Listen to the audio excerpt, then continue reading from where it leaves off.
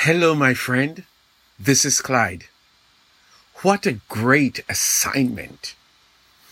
1 Thessalonians 5 verses 16 through 18 says, "Rejoice always, pray continually, give thanks in all circumstances, for this is God's will for you in Christ Jesus." I used to teach graduate students in a university and I enjoyed it immensely. One of the favorite features of teaching was when students took assignments seriously and threw their whole energy into it. There was one memorable assignment for a class on diversity. Each student was asked to write a paper about an experience with someone or a group of persons that they would normally be prejudiced towards. Tough, isn't it? For many people, it was a stretch because it required one to admit that they had prejudices and to push themselves beyond that prejudice to interact with such person or persons simply for a class assignment. Well, one student, her assignment stood out in my mind. She wrote about her prejudice towards a certain religious group, and the family next door was from such a religion. She gave details of how she agonized over it but could not escape the challenge, and gradually she embarked on an effort to set aside her prejudices and reach out to her neighbors. It was an amazing paper. The result was that she learned a great deal about the evil of prejudices, and the two families began a healthy relationship. That was a great version of what to do with an assignment. The writer of the text gives us an assignment. It is a 3-part assignment that requires great effort, but somehow I sense that there's a huge benefit for the person who takes on this assignment. Now, mind you, not every assignment is fun. Some assignments come to stretch you. Some assignments are simply boring or hardly makes sense except to the person giving the assignment. If you ask some students, there are some assignments that seem like punishment. And of course, there are some instances where people cheat in carrying out the assignment. What can we therefore make of this assignment? Let us take the statement at the end. For this is God's will for you in Christ Jesus. Every assignment has an objective, and it is for the person giving the assignment to make that objective clear. Why am I being asked to do this assignment?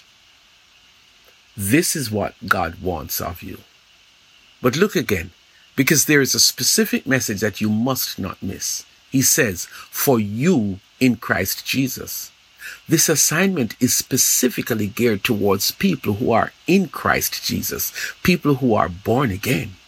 You cannot expect someone to do an assignment when they are not qualified to receive such an assignment. Who would give a registered nurse the assignment of building an emergency room at a local health clinic? How can you assign the task of driving a school bus with students to someone who is too young for the job? The writer makes it clear that the objective of the assignment is to honor God's will in the life of people who are believers. That makes sense to me. But the first piece of the assignment is rejoice always. To rejoice is to feel great joy and happiness. A rejoicing person is someone who is filled with delight. God's will for each person who is in Christ Jesus is for you to be filled with great joy and happiness always. Not on Sundays only or special holidays like Thanksgiving and Christmas. You are instructed to rejoice always. Now that is some crazy instruction. How do you rejoice when you have lost a loved one tragically? How do you rejoice when you just heard the worst message from your physician? Try rejoicing when you found out that you failed one class because of a lousy group presentation that you were part of, and you will have to take the year-long class again before you can graduate as a medical doctor. This cannot be real, but it is. The child of God has one major reason to be happy always. You are now a child of God. It doesn't mean you won't have bad experiences, but it means that every day you should be happy that Jesus saved you and you are on your way to heaven. That is a great reason to rejoice. Part 2 says, pray continually. That is not possible, right? You have a life that involves so many aspects that it is impossible to be always praying. Not even our pastor prays all the time. But think again. There are so many things to pray for that it makes sense that you could be praying all the time. Well, I don't mean every single hour of the day, but prayer is a regular thing in your life. Some people go through the day without praying. I don't know how they do it. We can pray for each other. We can pray for those people who are in harm's way. We can pray for friends who are sick. We can pray for God's protection for our loved ones. You can pray for your leaders. You can pray for God to help you to do well in school. You can find so many things to pray for. And you don't have to limit prayer to a set time. You can pray while you're driving, while you're in the stores, while you're engaged in a conversation. You can pray anywhere at any time. The third piece, he says, give thanks in all circumstances. The key word there is all. Give God thanks for challenges because they can work out for your good. Joseph was sold into slavery, but it led to him becoming a key official in Egypt. Something bad worked out for his good.